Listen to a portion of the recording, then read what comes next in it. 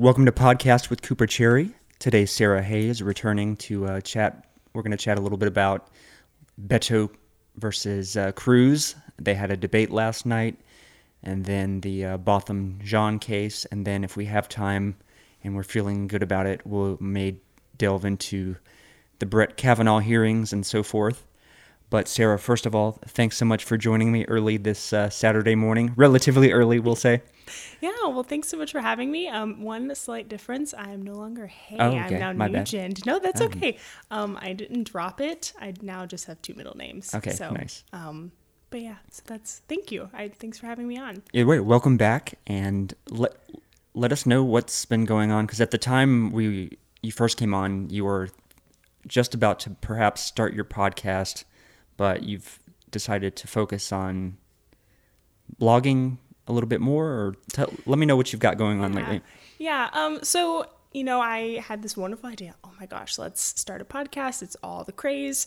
And then I kind of dove a little bit deeper and to produce something that I think would be quality content, especially with the subject matter that I want to do. There's entire teams of people that produce things that I want to. And so someone who's just starting out, I got a little overwhelmed. So I decided to kind of just take a little step back. A friend of mine suggested a free online podcast class that just, dove into some of the basics. And I've been shadowing, I wanted to jump in, but I think I wasn't quite ready yet. So definitely still in the works. I still write. I have a very small project. I know just creating an Instagram account might not seem so big, but I just have always been racking my brain. I think, from the last time that we talked about helping others, confront their privilege and especially if you're white and like what that means and how hard that is.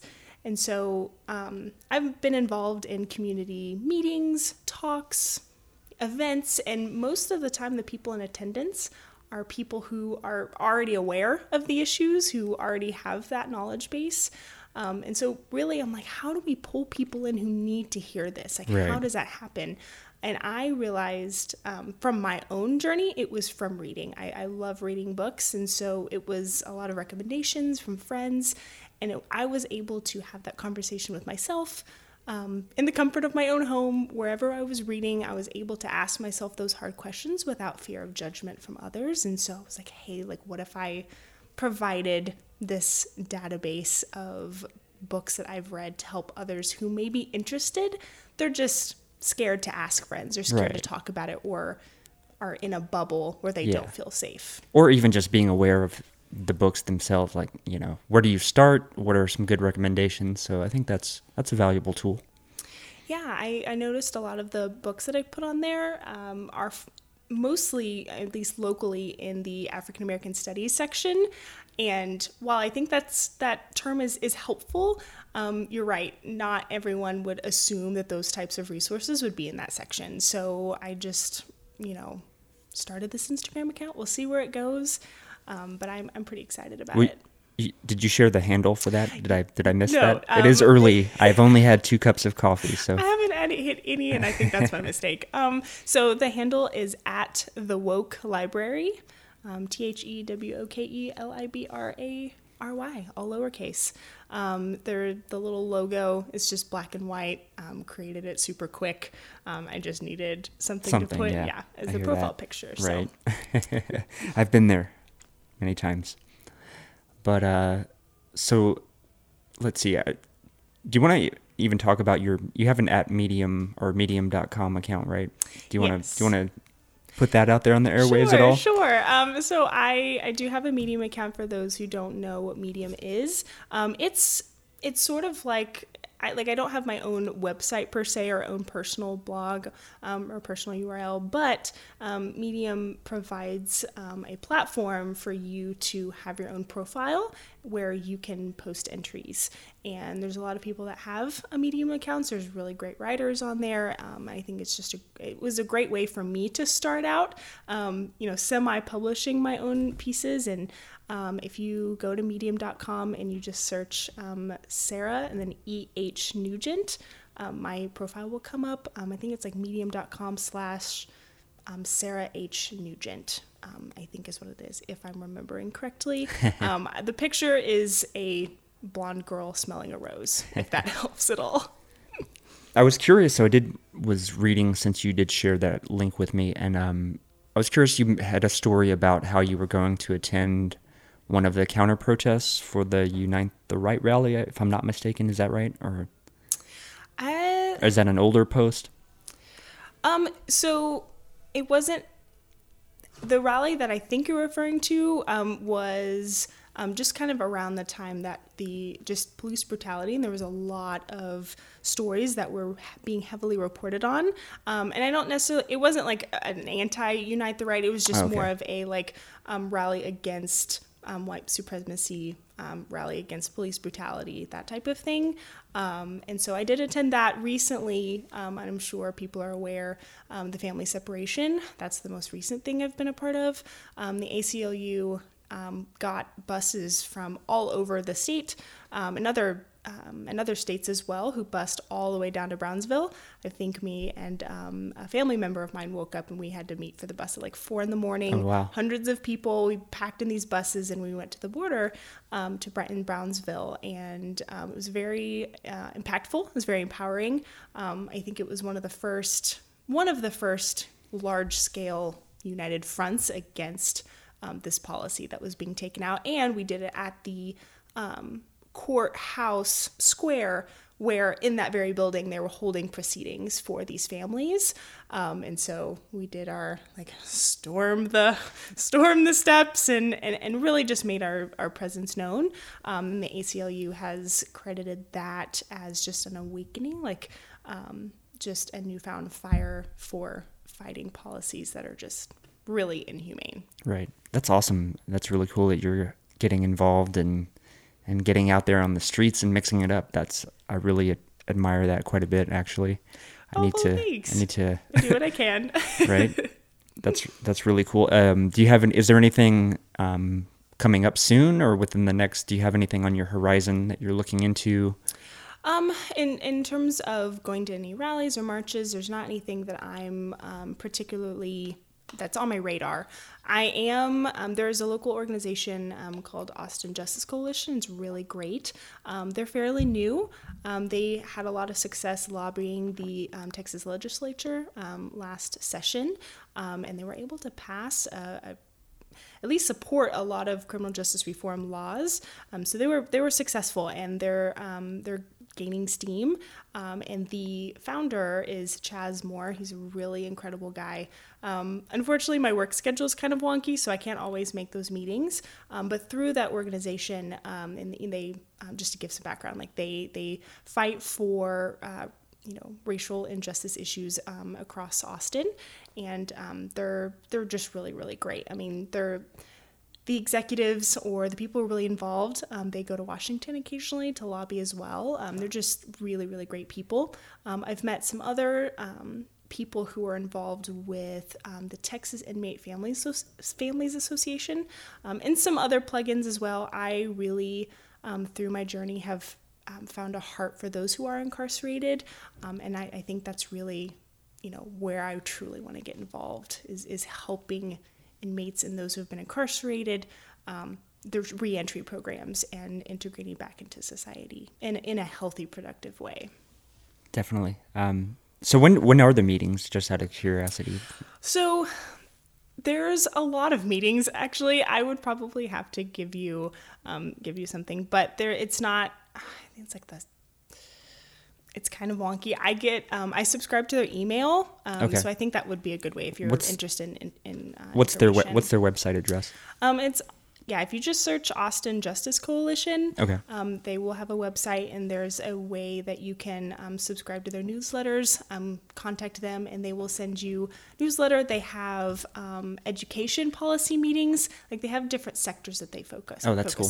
So education, just normal policy meetings. Recently, they held a legislative training session because the Texas legislative session's coming up this next year. So they had a basics 101 of how to lobby the government, a training. And there was around 50 people there, and it was really successful. And I went, and I learned a lot because I'm not I follow people who do that kind of work. I've just never actually stuck my toes in. So, but yeah, if you just go to the website, subscribe to their newsletter, it gives you all the dates and when their meetings are. Like this past 2 weeks, they celebrated Black Food Week. And they only did it for a week, but it was so successful that they extended it another week. And it's essentially they were highlighting restaurants in Austin who were Black owned and who've been around for a really long time, but are in predominantly in communities of color that people don't really know about. And so that was recently something they did. Do you remember what any of those restaurants are, just out of curiosity? Oh man, like I said, since my work schedule was kind of late, I never really got to go. Oh, okay, gotcha. One I was actually particularly interested in, I can't remember the name, but it was a Jamaican cuisine restaurant. My husband's family is Jamaican, so I'm always reminded of his mom's Caribbean food. So always down for some Jamaican food, curry, any of that. Sounds great. Well, are you ready to delve in? Do you want to do, I think maybe it might be easy to start out with Cruz and O'Rourke, because I think there's a little bit of overlap there with the Botham Jean, at least in the sense that Ted Cruz is posting videos of Beto talking in a church in Dallas about the whole situation. So I think that might be a natural segue. Yeah. But you as well are a lifelong Texan, am I right? Or no, you went to college in Alabama, right? That's correct. But you grew up. Yes. Was it Waxahachie? Oh, you said it right. Yeah. South Dallas, it's like 20 minutes south of Dallas. It's right on 35. If you're on 35, you will pass it. So yeah, that's where I grew up. And then that's right. I went to play soccer in Alabama. That's where I went to college. And then we came back here to Austin afterwards. So I was kind of removed from Texas politics a little bit, and I got pretty involved when I was in Alabama, and it kind of took a little bit to get back into things once I got back here. But this election will be something. I'm excited about. How do you feel? How do you feel? I mean, I'm extremely jaded. I've been jaded. I was jaded since like the first Bush term, so take a pretty cynical approach to it. I'm hopeful that, I would rather have just about anyone. I would rather have even a homegrown lunatic from some obscure Texas town than have Ted Cruz, because to me, Ted Cruz is, I don't know, he gives off weird vibes, and there's something off about the guy, and that's a total ad hominem, but I don't really care. I'd rather have just some crazy lunatic from, I don't even know where, like, Dime Box or something that would be a senator rather than this guy. So, I'm really skeptical that Beto is going to be able to outdo Cruz, even as, there's a lot of, I think, national support for Beto, and he's getting his name out there, which is good. But I just think that overcoming the amount of voters that are in the Cruz base is that's a tough road to hoe. You know what I mean? So I'm mildly, extremely mildly optimistic about that. But I mean, ultimately, if you had to ask me, if you put a gun to my face, I would say that I would probably put money on Cruz to win the election. And I'm pretty bearish overall on the Democrats gaining seats in the midterms. And that's even before going into, I'm a little bit to the left, I would say, of even Beto or, the mainstream Democratic Party. So even them getting in alone, I don't think is going to make a lot of material difference in people's lives ultimately. But obviously, it can make a difference. So I'm not one of those people that's going to advocate to not vote, but I think the types of direct action that you're participating in, for example, is a lot more instrumental and going to create a lot more change necessarily than, voting for someone who is a little bit less evil than someone like Ted Cruz, for example. Yeah, I think that was great, and I think you made a lot of great points. If I had to be realistic, I would echo that. I'm mildly optimistic. I think some of the primary things that need to happen, I think Texas has like 90-95% voter registration. Like people are registered. But they don't vote. Yeah. Yeah, it's about showing up. I think the strategies of Beto going on, like he was on Ellen DeGeneres, going on those national platforms, I think was very smart. And I think the way he handled himself, I think the way just his air and the way he handles himself in public in general is something that I find very positive. I also think it's very strategic of him to be someone, he is always talking about, I'm willing to go across the aisle, like I'm willing to work. And I think that's something you have to have in Texas because there are those. It doesn't even have to be Ted Cruz. It just has to be anything red. And you say anything about keeping things moral, keeping things Christian, keeping things conservative. Like those are just those tenets that I think a lot of Texans are just going to stick to. And there's not a whole lot that we can do about that except getting those others who haven't voted to vote, or someone who might be in the middle ground, who might be pretty disgusted, honestly, with where the GOP is going and the current presidency and just all the movements, the Me Too movement, just all of these things, I think have created, if someone was going to turn Texas blue, I think this is a really good atmosphere for that to happen. Definitely. I think that's a great point to call out is if it's someone, I mean, I'm pretty impressed by Beto. I mean, his street cred alone is pretty impressive. I don't know if you knew this, but Ted Cruz had called him out for being in a punk band back in the day. But what is even cooler about that is that he was in a band with a guy that I forget I think Zavala is the last name, but he was the lead singer for Mars Volta, and if I'm not mistaken, at the Drive-In as well. Wow. So, cool. I mean, that's pretty amazing. Little bit of, trivia there that's pretty cool that, makes him a little bit more endearing, I think, just from a general standpoint. Not that necessarily translates into a political success or what have you, but still, I think kind of a cool thing compared to Ted Cruz, who, even amongst the Senate which is kind of a cabal of all sorts of things. All sorts of ghouls like Chuck Grassley or Orrin Hatch. So even amongst those people, he's kind of despised by his peers and has always, I think, people in college, even in college, he was sort of disliked. And again, total ad hominem. I'm going to own that. But it's like, yeah, if you've been considered kind of an asshole your whole life, I don't know, that says something about your character and who you are. So beyond the fact that, I don't know, Ted Cruz just reminds me of a salamander or something. I feel like he has an assistant that is kind of constantly mist him with water so that he doesn't dry out. I'm trying not to destroy your levels right now. That's a fantastic comparison.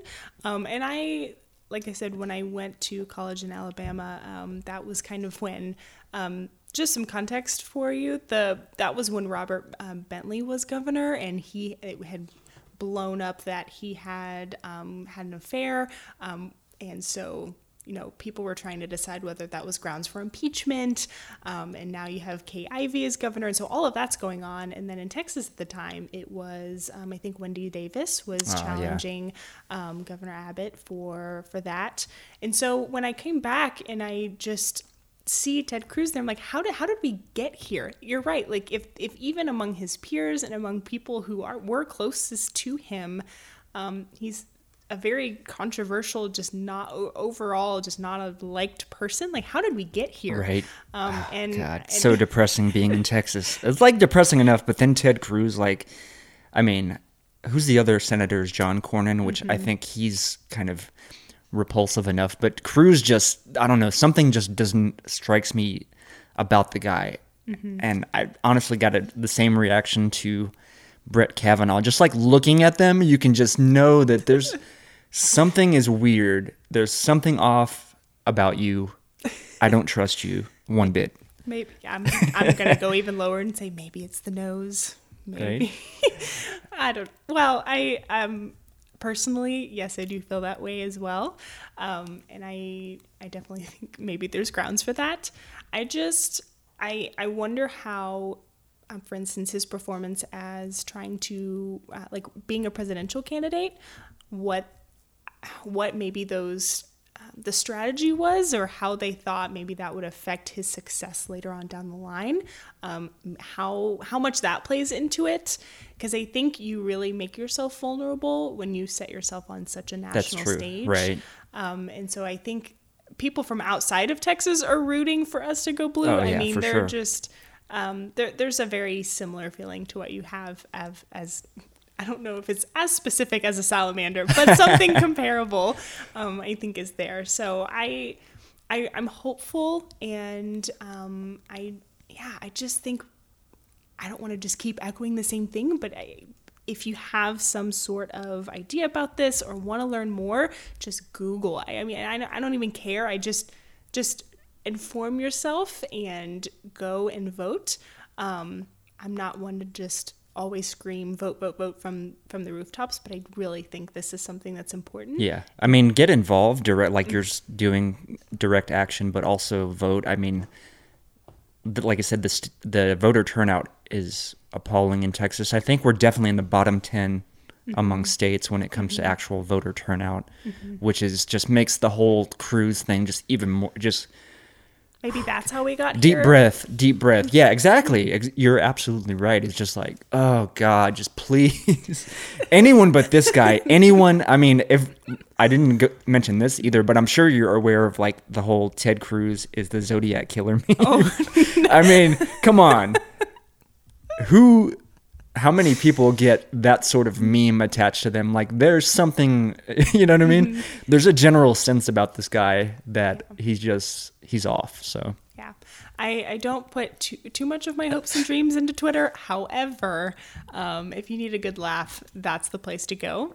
I do think if you're doing informed following, there's some really great resources that you can find through Twitter. It's one of my favorite social media outlets, for myself.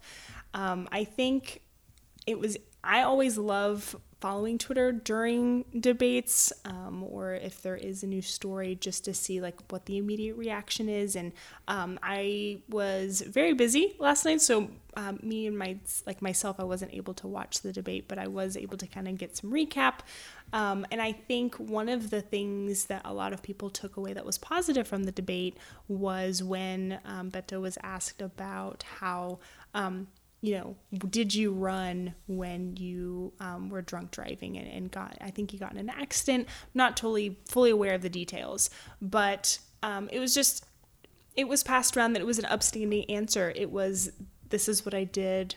I accept full responsibility. It wasn't, this happened a long time ago. You shouldn't care. No one needs to worry about it. It was like, this happened and I own up to it and there's no excuse. Like he used the phrase no excuse.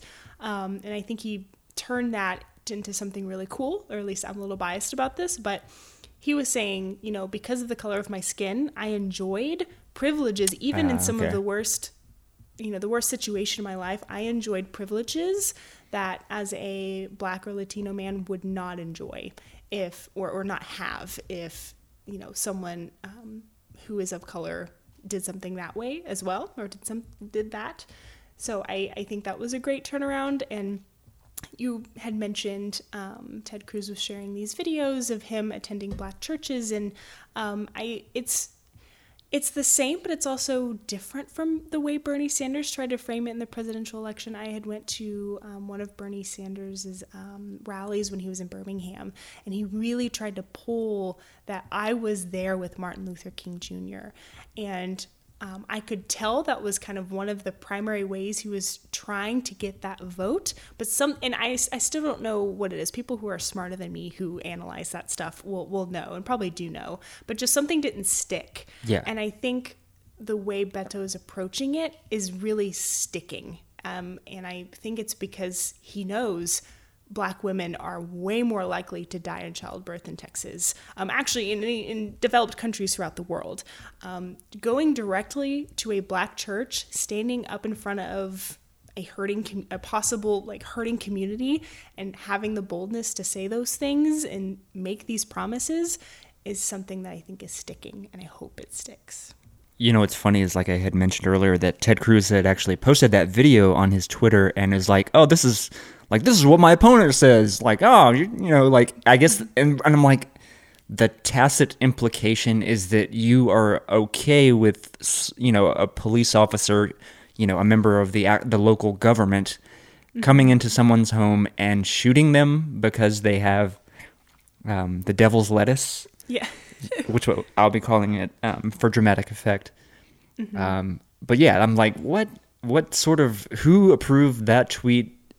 Your PR team should be fired. You're making your opponent look good. But I don't know if it even, maybe that does play well in Texas, you know, the whole law and order sort of thing. Yeah.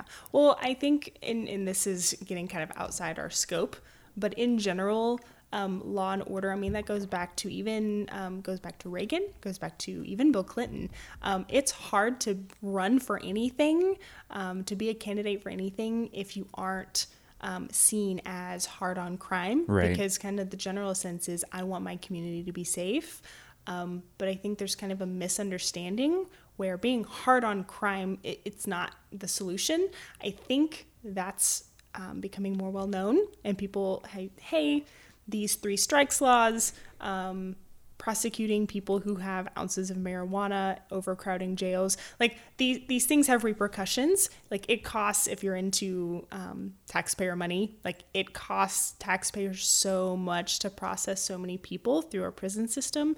Like I said, I'm kind of going down a rabbit hole, but I think that like the hard on crime, and I see conservatives do it all the time, because it's something that's been echoed a long time. What I think is interesting is that, okay, so it's not being hard on crime in the sense of, oh, let's look at the structural issues that cause crime.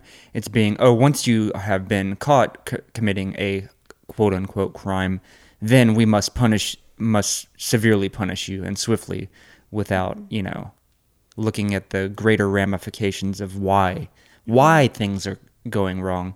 And to me, that's the biggest distinction between sort of the Republican view and the more liberal or Democratic view, or even leftist, for example, is, you know, the Republican view is, okay, we're all individuals and we all have freedom, and we make decisions that are isolated from any sort of contextual or historical setting, right? Well, yes, in that sense, then if you think that all crime, or, you know, all action and free will are stemming from the individual, then yeah, you probably won't have any idea about trying to think about more contextual issues that create crime. You know what I mean? I don't think crime is it doesn't just happen because people aren't just bad people. You know what I mean? Mm-hmm. And from an essential point of view, like you're not just born a bad person.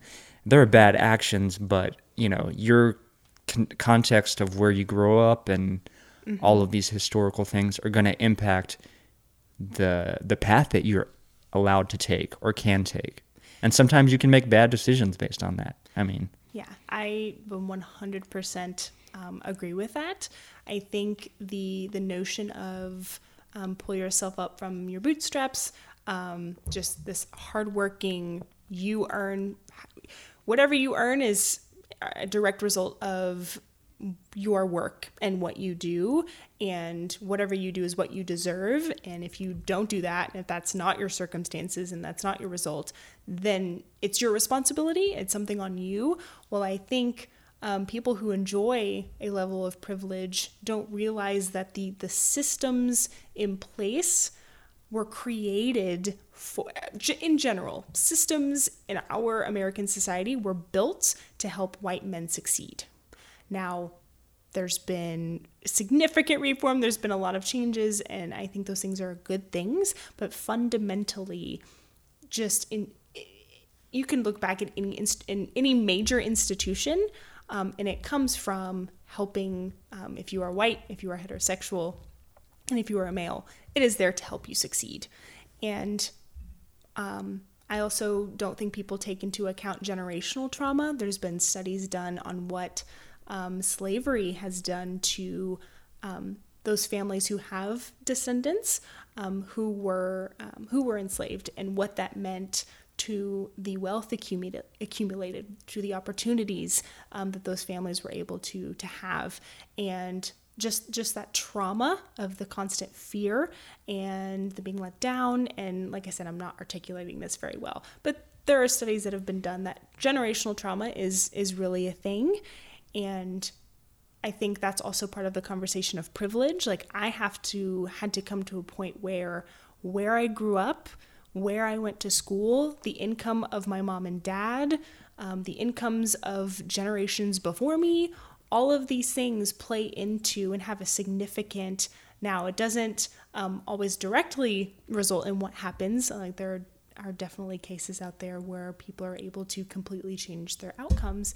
But I think it plays a much larger role than people either realize or are either to accept. So if you're a person of privilege, when you see affirmative action, when you see policies that are meant to make things more equal, to you it seems like oppression, because you're used to enjoying those privileges and enjoying those freedoms, and so it internally is an attack on what you enjoy. I was listening to a podcast yesterday that described this phenomenon and really tried to, I guess, explain the current political situation, in that there's a lot of people that are feeling sort of a sense of irrelevancy as we're progressing through history with the advance of technology, and there, at least being some more nominally egalitarian aspect of, I guess, a little bit more, there has been some push towards a more diverse makeup of the capitalist system, although there's obviously a long way to go, even by liberal standards.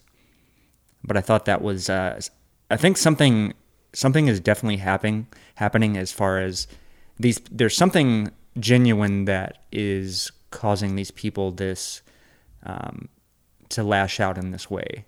You know what I mean? Mm-hmm. And just their energy is misdirected in a sense. Mm-hmm. And they don't really have the right ideological context to understand, or intellectual context to understand the greater implications, and are so kind of swept up in this story of rugged individualism, for example, and what have you. Mm-hmm. Yeah. Yes. No, I don't. Yes, absolutely. And I also think that, like, for instance, one of my favorite podcasts is Slate's The Political Gabfest. One of my favorite people on the face of the planet is Emily Bazelon. She's a writer for the New York Times Magazine. It's normally Emily Bazelon, John Dickerson, and David Plotz. And it's three really smart humans talking about really smart things, and it makes me feel smarter. So recently, sometimes, they're all really, really successful and they have busy schedules. If someone's out, they'll have a guest on. Someone who recently was featured on a most recent episode, his name is David French. I'm not sure if you know definitely heard of David French. Yeah. I know he is a writer for, I think it's the National Review is where this most recent article was written. But he kind of talks about his evolution of how he thinks about police brutality and the Black Lives Matter movement, because he's been has been highly critical and is known to be highly critical of movements like that. And I won't go so far to say, I would say he's a more conservative writer, for National Review, I mean, that's kind of...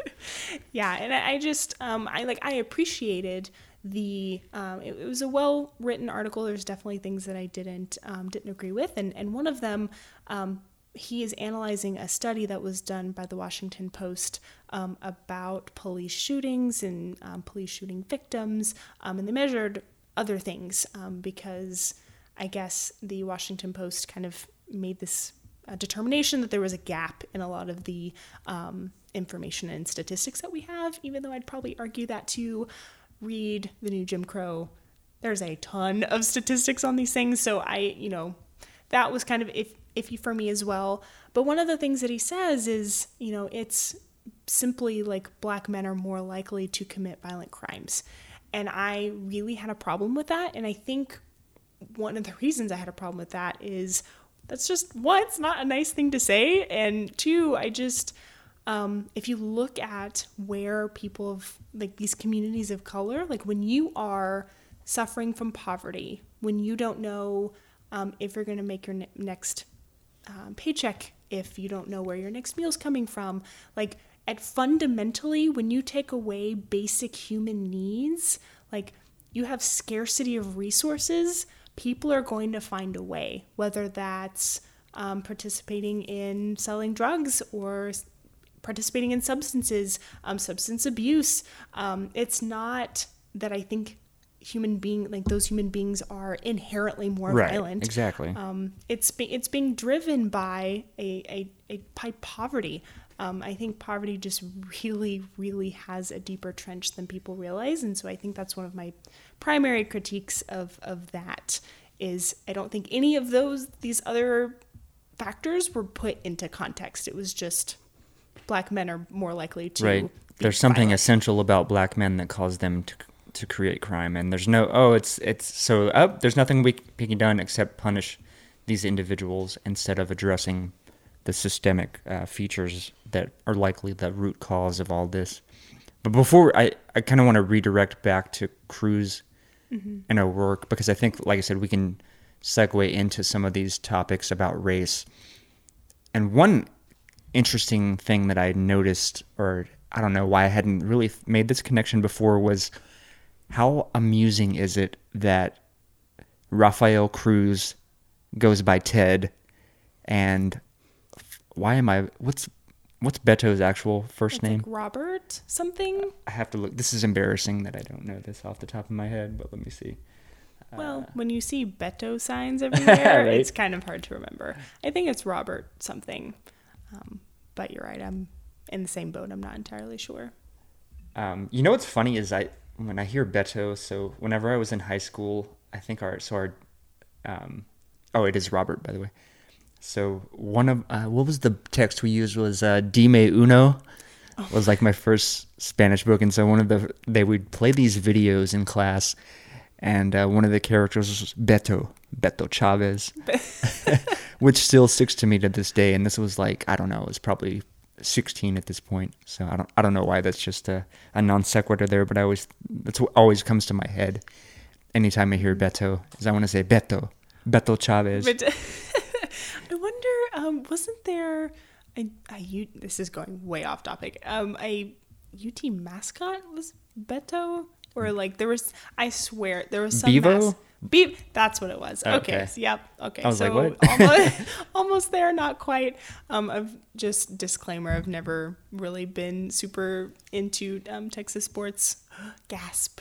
Right. But even just sports in general, I'll support South Alabama because that's where I went to school, but otherwise. But what do you think that it says that Cruz, who his father was Cuban, and then is going by Ted when his first name is Rafael, and then O'Rourke goes by Beto, but he's a white guy named Robert. I think that's a really hilarious distillation of maybe the political divide, the racial divide, and it really, to me, just says a lot in just a very succinct sort of observational way. You can kind of like glean. There's so much to dig into there, right? Yeah. Is it just me? No, I've actually never thought about that before. And I think in order for me to dig more into that, I would probably need to know if it was like a nickname, because Beto is from like El Paso. Yeah, he's from El Paso. I mean, it's definitely a nickname, and he's explained that on video, and I'm sure the same applies to Cruz. I think his middle name was Theodore or something. So I mean, it's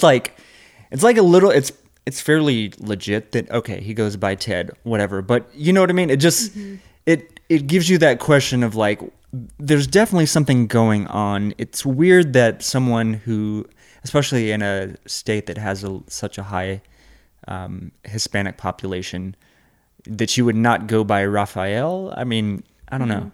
That's weird. There's something funny going on when, in this whole identity politics world where we have a white guy that goes by a Hispanic nickname and I guess Hispanic guy that goes by a white, quote unquote, white nickname. I don't know. Ted, maybe that's going a step too far to say it's a white nickname. But I mean, come on, Ted.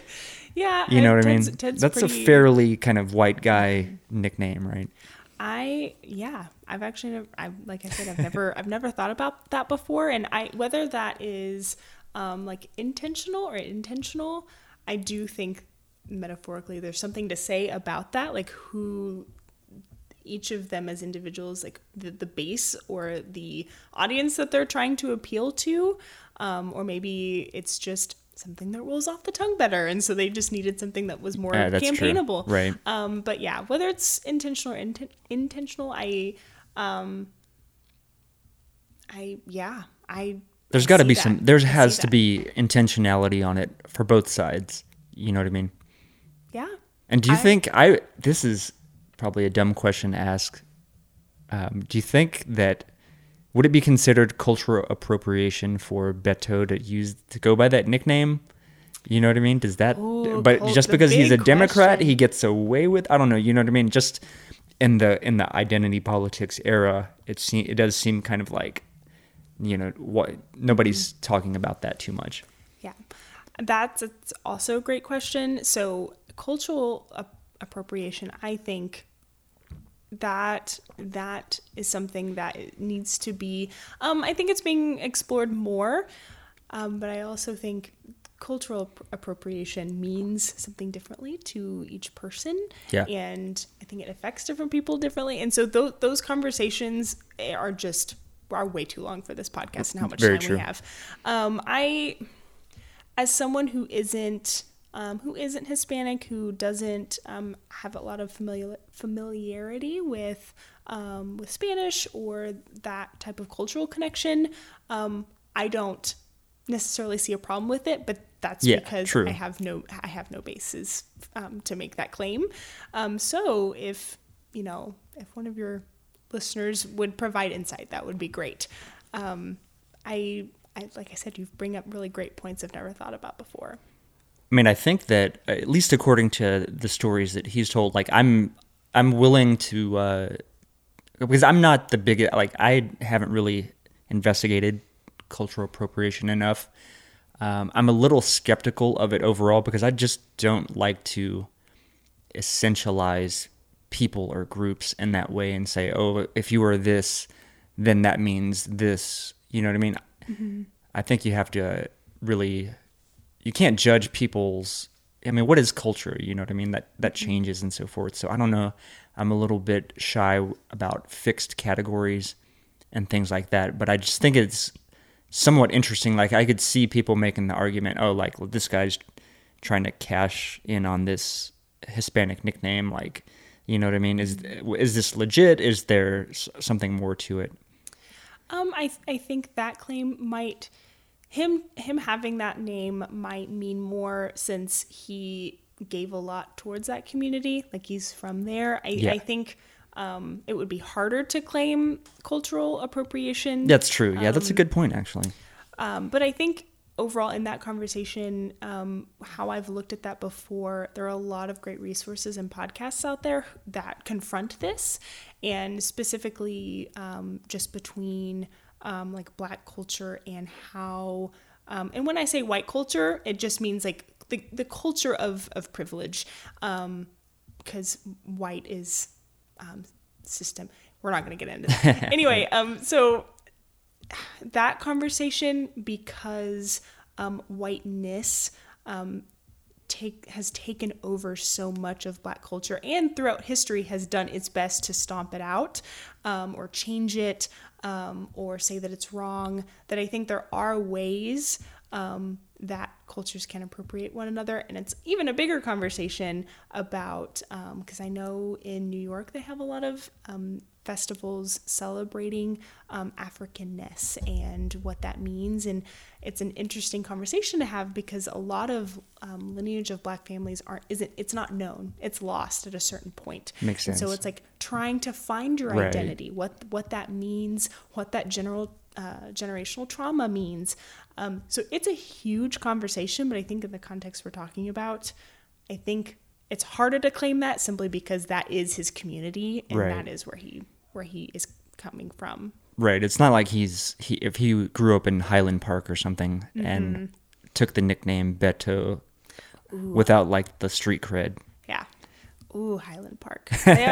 They always had a great women's soccer team in high school, and they always beat our team. Side note, they were really great. They always kicked us out of the playoffs. But yeah, Power to them. I'd really like to hear this. Like, I want to hear someone who is more acquainted with all of it discuss this whole the whole nickname thing, especially in this race. I think, and especially at this time, to me is just super interesting and kind of, I don't know, the irony of it is really amusing to me. I don't know why. I think that's so it just makes me laugh. In a sense, not like out loud, but in my head, I'm just like, I don't know, I just kind of like want to shake my head and just laugh at it because it seems kind of absurd to me. But yeah, no, I totally see where you're coming from there. I would definitely have to seek outside sources to have a valid conversation about that, or even have any input. But I think there is something to be said there. And you make a great point about those names and whether that actually means something, or if that was intentional in trying to reach out to or identify with a certain sect of their audience or their constituents. Voting base. Yes, constituents. That's the word I've been trying to search for 20 minutes. But I guess we can sort of segue that too now into, so here we are again, and we have, in reference to the Botham Jean whole scenario going down in Dallas recently, which if the audience doesn't know, how acquainted with the facts of the case are you? Because I was nominally aware of it. I mean, it's almost becoming, a parody of itself at this point where like you sort of are getting to expect this kind of thing happening. It's hard not to know about what happened. Now, the specific details of the case, I think that's something that's changing, right? Because I think this officer... I just wasn't sure if you had been paying attention, because I know this is definitely something we discussed a lot when you first came on the podcast. Yeah. I would say I'm pretty familiar with the situation, and like I said, I know that detail, like the story keeps changing, which I think is the really suspicious part of it, and it's just, first, I just want to start out like that. It's just a tragedy. It's horrible. It makes me sick. I can't even imagine what that community is going through, what his family's going through. It's just awful. Yeah, right? It's I mean, wow. But to give a summary, I suppose, of the actual details that we know, at least. So there was an off-duty police officer that was coming home after, I think it was something like a 14-hour shift, supposedly had a bunch of bags and things that they were carrying, got off on, and this is her story, got off on the wrong floor of the apartment complex, tries to enter an apartment thinking it's their apartment, sees a silhouette in the dark, and then fires upon that silhouette, and it ended up being the gentleman, Botham Jean, who died tragically due to this whole scenario. And sort of that's basically where we are. What's interesting, though, is, for one, how do you, I guess, can you get off on the wrong floor? Perhaps. Apparently, Mr. Jean had a red doormat out in front of his door, which everyone is essentially making the argument, wouldn't you have noticed if you weren't at your apartment, if this apartment had this sort of bright red doormat? That would be a context clue of, hey, wait, maybe I got off on the wrong floor. Yeah. Which sort of throws her story into a little, it's bringing some questions related there. Yeah, there's been a lot of questions. There's also been changes to the story, right? I've heard versions of the door was a little bit of a jar, or right. And then like I said, in the world, the wide world of Twitter, there was actually people from the apartment complex who were posting videos of how heavy those doors are and how it's impossible for them to be ajar. Yeah. And just debunking different stories that she's bringing to the table. And I think while those details are important, and I think they're going to be brought up, in trial, I know I just criticized a little bit David French's recent article, but in that same podcast, he made a really good point how he, as an officer, like when you are on duty as an officer, as a cop, you are, he used the phrase clothed as a patron of the state. Like you have that authority on. When you are a civilian and you are off, like you do not have that clothing. Like you are not clothed with the authority of the state. That is not something that is afforded to you. You are a civilian and you are subject to the punishments that are in order for someone who, quite frankly, I would say murder. And, I would too. And I think he criticized the way that she's been like she wasn't arrested right away. It took a couple of days for them to go. She's been afforded these privileges and these leniencies that everyday Joe Schmo wouldn't be afforded, right, simply because she is a cop. And I think that's sparked a lot of outrage as well. Oh, absolutely. Well, definitely in the context where we're in terms of Black Lives Matter and the whole controversy over Colin Kaepernick and the kneeling with the NFL. I mean, this is a different context that we're in at this point. Yeah. But I mean, how terrible is it that, like your first thought is to pull out your gun and that's it. Like you pull out your gun and ask questions later. That whole thing, and that's where we talked about this when you came on the podcast the first time.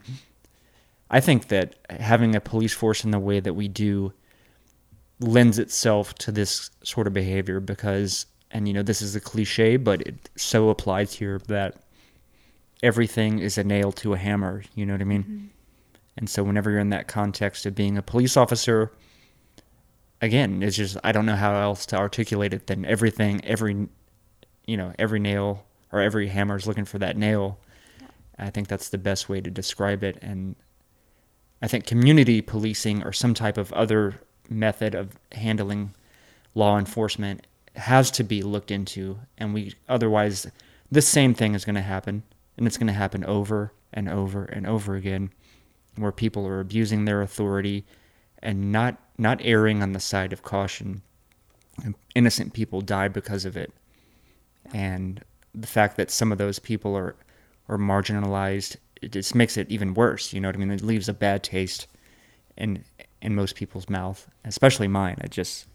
I mean, it's terrible. It cripples communities, and it has, it's created trauma in communities for generations, for a long time. And I think something that is essential, and we're kind of honing in on, hopefully, you mentioned community policing. I think one of the largest things that can be done is having a council or having a general body of citizens who are there to review, to report, to keep those institutions accountable. Because right now, there's nothing keeping police stations or those organizations in check. There's nothing there overseeing them, and so there's this culture of I'm not going to snitch. I'm going to cover up things. Exactly. I'm going to the blue code, like that. If you have a culture like that, it's really hard. And I really think that played into how this woman, and I think it's interesting to call her an officer, because she is. But like I said, in this context, she was not. Exactly. Yeah. And so like in the legality, like she is a woman who shot and killed a man. Like that's ultimately what happened. And I think for her to claim that authority of the state and to use those privileges is pretty abhorrent. I'm not sure how low you have to go, and so in the context of or in the conversation about keeping people accountable and keeping those organizations accountable, I think that's where movements are trying to start. For instance, do you know who Sean King is?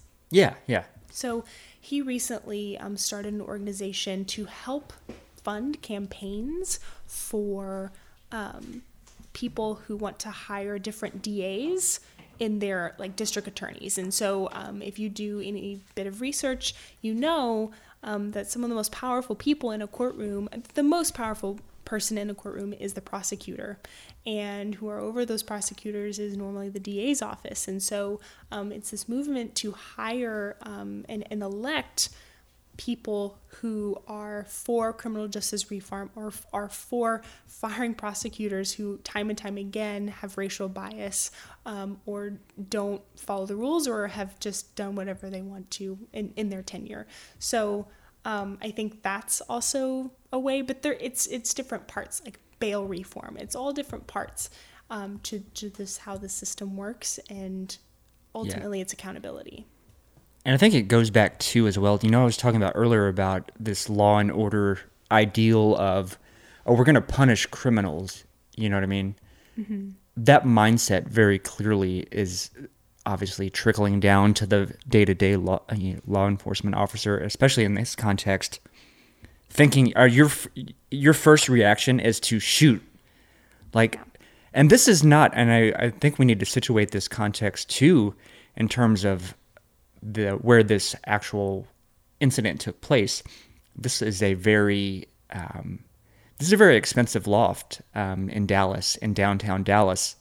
I lived in Dallas, pretty close to this area for a couple of years, and I had friends that lived there. So I know this is not like a cheap, low rent sort of building that anyone can just walk into necessarily. Yeah, you could probably finagle your way into it, right? But it's not like you can just stroll through. You know what I mean? There'd have to be some level of effort. Right, yeah, exactly. You would have to put in some time. So the fact that she was willing to just pull out her gun first, that seems weird. Mm-hmm. And whether you're you're feeling threatened or so forth, I don't know. It seems very odd that that's the first instinct. Like, your gut reaction is, this is an intruder. This is not like a home, you know what I mean, in a quiet neighborhood where you come home and you see a silhouette. This is a giant apartment complex. Yeah. And I also think not just accountability, but also I think you're kind of stepping into training for how we even train police officers, like how they're even taught to de-escalate situations, basic communication skills, how to make sure that we're helping those that are, and I understand there's always a level of danger. Being a police officer is a very dangerous job. I'm never going to take that away from those who serve in that way. I also think I did a little bit of research while I was in college about looking at different police forces and the differences in the classes that they take, how long police academies are. And I understand that within every state, with every city, with every space, an area that you're policing, there's obviously individual things that you need to know. But I'm not saying that they all need to have the same curriculum, but in none of those curriculums did I see any communication de-escalation. Right. It was mainly, here are the laws. And I think our approach to immediately pulling out our gun and not being able to deal with high stress situations in a productive way is also something that I think is crucial. But it would not force us, but we would have to work with law enforcement, and they would have to be willing to make those changes to the curriculum. You put that really beautifully. I like the way that you phrased that. That was great. Oh, but yeah, thanks. I think even, let's say, and just in terms of de-escalating situations, I mean, it would have been bad enough, right, if she had tased him or something like that.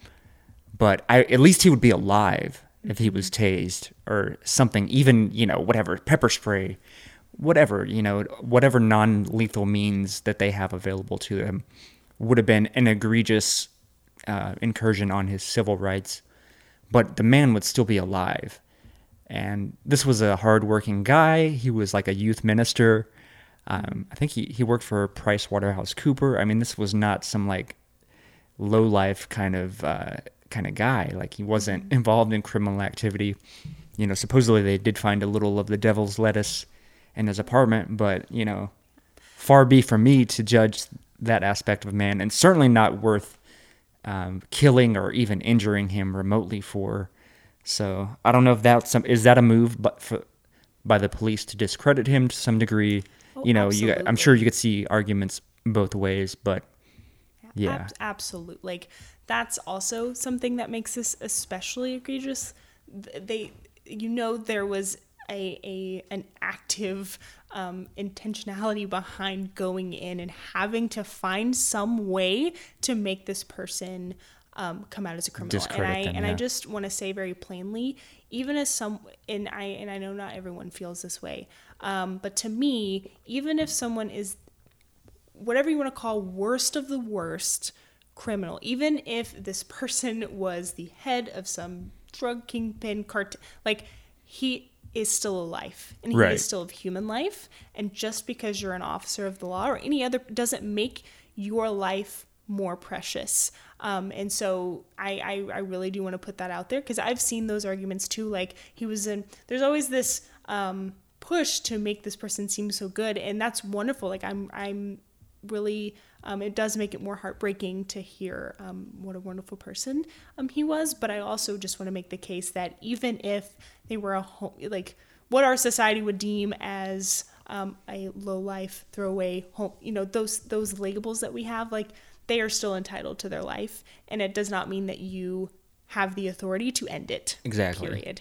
And so that's also another argument that I have when it comes to the way we approach policing when a gun is pulled, and the idea that simply because you're afraid or simply because you feel like your safety is being threatened, all of a sudden, because you're clothed with the authority of the state, or just because of this position you have, suddenly your life becomes more important than this other person. And I just fundamentally don't believe in that at all.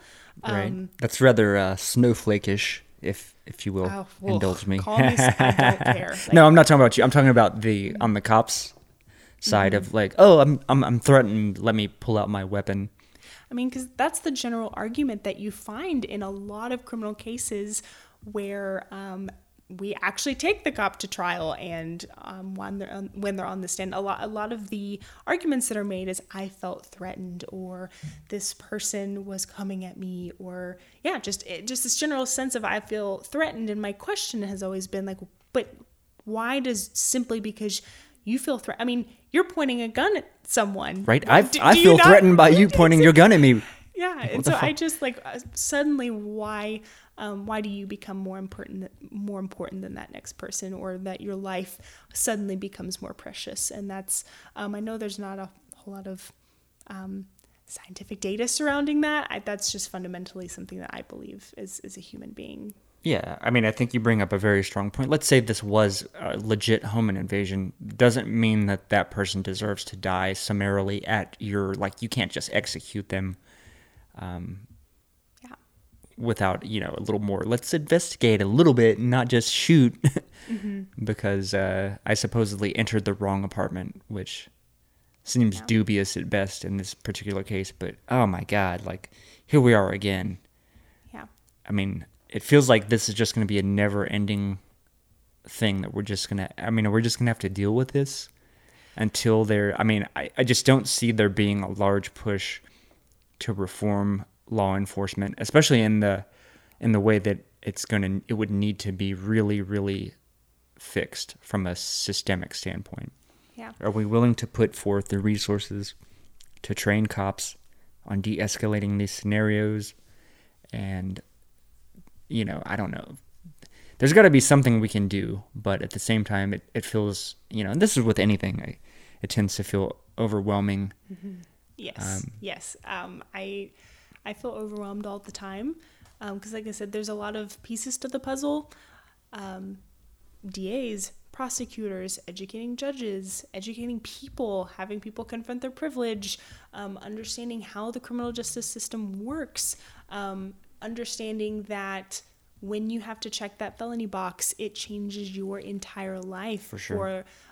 What Michelle Alexander would call, she wrote The New Jim Crow, what she would call legal discrimination, and how that alone cripples families and cripples communities. You can't find a place to live. You can't get a job. Mm-hmm. You can't be, your only option is a life of, a crime perhaps, or something, because you have no access to rehabilitate yourself.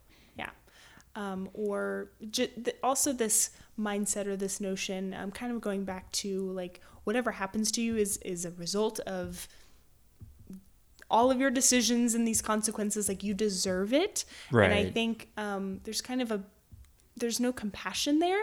It's like, okay, if I have this record and I'm actually really, really trying to make something better of my life and myself, but I run into barrier after barrier after barrier, and I have children to support, I have people who rely on me, what's the quickest form of me getting an income or getting resources money that I need, food?